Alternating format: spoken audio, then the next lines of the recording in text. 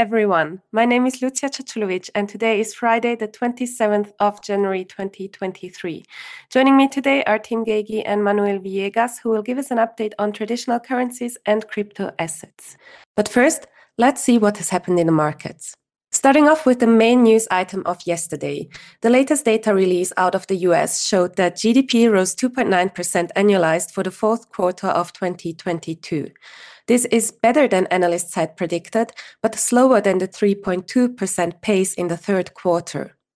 Consumer spending, which makes about 68% of GDP, weakened to 2.1% from 2.3% in the third quarter, but clearly remained positive. Jobless claims also came in lower than expected at 186,000 versus the expected 205,000.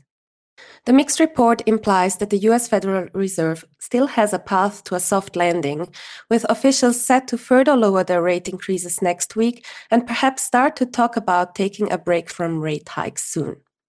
US stocks initially had a mixed reaction to the news, first increasing, then falling, but they then ended the day with a rally. The S&P 500 closed at the highest level in more than a month, and the Nasdaq 100 rose 2% to the highest level since September, led by an 11% gain for Tesla, as Elon Musk teased potential for the car maker to produce 2 million cars this year. European markets also ended the day higher yesterday. Markets have been supported this week by data showing improved business sentiment in Germany and an uptick in Eurozone services and manufacturing activity, prompting optimism that the recession in the region might be avoided. In Asia overnight, stocks advanced for a sixth straight day, with Hong Kong-listed technology stocks among the regional leaders, as they have been since around October. Japan's inflation exceeded estimates and rose to the highest level since 1981. Quickly rising prices will add pressure on the Bank of Japan to scale back its stimulus after it redoubled its efforts to depress bond yields earlier this month. The yield on the 10-year Japanese government bond rose to 0.48%, inching close to the central bank's upper ceiling of 0.5%. And in other news, Japan and the Netherlands are poised to join the US in limiting China's access to advanced semiconductor machinery, forming a powerful coalition that will undercut Beijing's ambitions to build its own domestic chip capabilities. Meanwhile, China is poised to become the world's number 2 exporter of passenger vehicles, surpassing the US and South Korea. This is a milestone that could reshape the global auto industry and spark new tensions with trading partners and rivals. Furthermore, the country is considering an export ban to help it maintain its dominance in solar manufacturing. Elsewhere in markets, oil prices rose on the back of optimism over Chinese demand, while gold prices slipped somewhat. So what can we expect for the day ahead?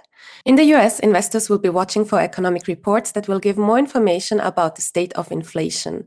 Personal income and spending and pending home sales for December are due today, as well as the Personal Consumption Expenditures Price Index, which is a preferred inflation measurement for the Federal Reserve. Consumer sentiment for January will also be released. It's some of the last data that will be released ahead of the Fed's next meeting, which starts at the end of January. In Europe, economic data set for release today include consumer confidence in France, fourth quarter GDP in Spain, and retail sales for Ireland. Finally, European stocks look set for a positive open today, while US futures are currently trading in the red. And that's all for the market summary. Now, taking a closer look at traditional currencies and metals, Tim, what developments do you see there? Thank you, Lucia, and good morning. Well, as usual, for a pre-Fed week, this week has rather flattered to deceive. Gold, for example, really looked like it might take another step higher, but this morning is back to 1925. Euro-dollar still bobs around the 1109 and so forth. We've all got eyes, you are thinking, so what? Well, indeed, so what do we do next? First of all, what is the Fed going to bring us? Sadly, I think it is still one meeting too early to really understand the Fed's position for 2023. They will hike and keep everything pretty much neutral. That's my expectation. The March meeting, however, is fully live, and we should see better then where the Fed stand, because they really start to get very close to this terminal rate of 5% that people have been talking about. However, we still think here that the Fed are almost done, and this should make any more significant dollar strength rather tricky. So indeed, before I said, what do we do? Well, what do we do? On the desk here, we're trying to move away from a pure dollar view and trying to pick out some individual opportunities for outperformance. We're looking closely at the Australian dollar, where the China reopening story should be supportive, and the Reserve Bank of Australia's more cautious stance may well be called into question. Suspect they may have to do a bit more than what they've been saying, and therefore we can really see the Australian dollar as one currency where we might see some real outperformance. I'd look at straight cash or forward positions. Yield is really not bad at all. There's plenty of things to invest in, while the reverse convertible is a nice compromise for cash to get a slightly better entry point. Still like the yen, of course, it's true that there it is harder to take an exposure due to the lack of yield. Still, though, it really should outperform due to the expected adjustment in central bank policy that we see coming later in the spring. Finally, we're looking quite closely at metals. There's an argument for outperformance here, but gold is very, very high still. So I would just be careful not to get too ambitious in the search for gains on existing longs, especially historical longs, where maybe clients have been frustrated not to exit already once or twice before. I'd watch that carefully. My constant favorite, platinum, is back to much more appealing levels. And while I would prefer not to buy it outright above 1,000, a reverse convertible with a strike below 950 would make sense to me, something like that anyway, because I do still think it should go back to 1,100 and beyond. With the Fed next week, I won't ramble on too much today, but hopefully there are a couple of ideas to take away.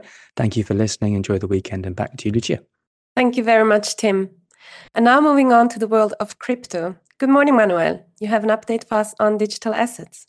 Good morning, Lucia.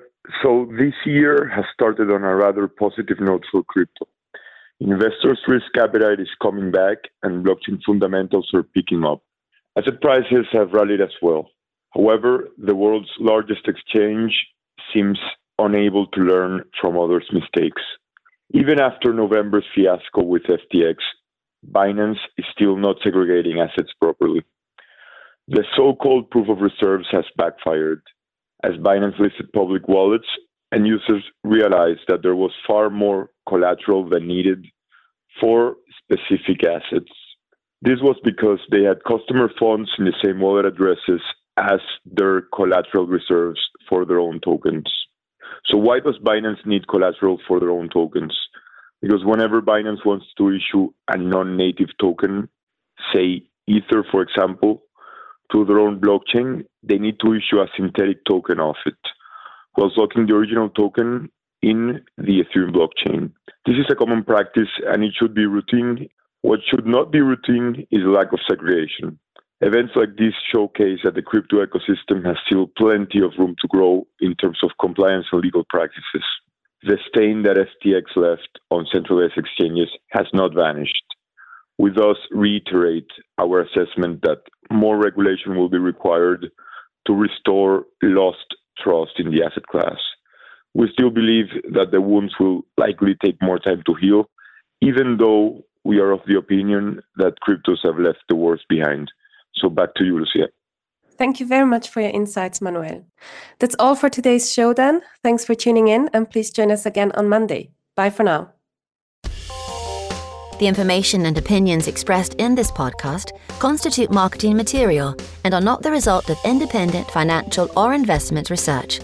Please refer to www.juliusbaer.com/legal/podcasts for further other important legal information. Beyond Markets is a weekly podcast where Julius Baer experts and external speakers discuss some of the latest market developments. They share their key research and insights on today's ever-changing economic landscape and present practical advice. Search for Beyond Markets on your favourite podcast player.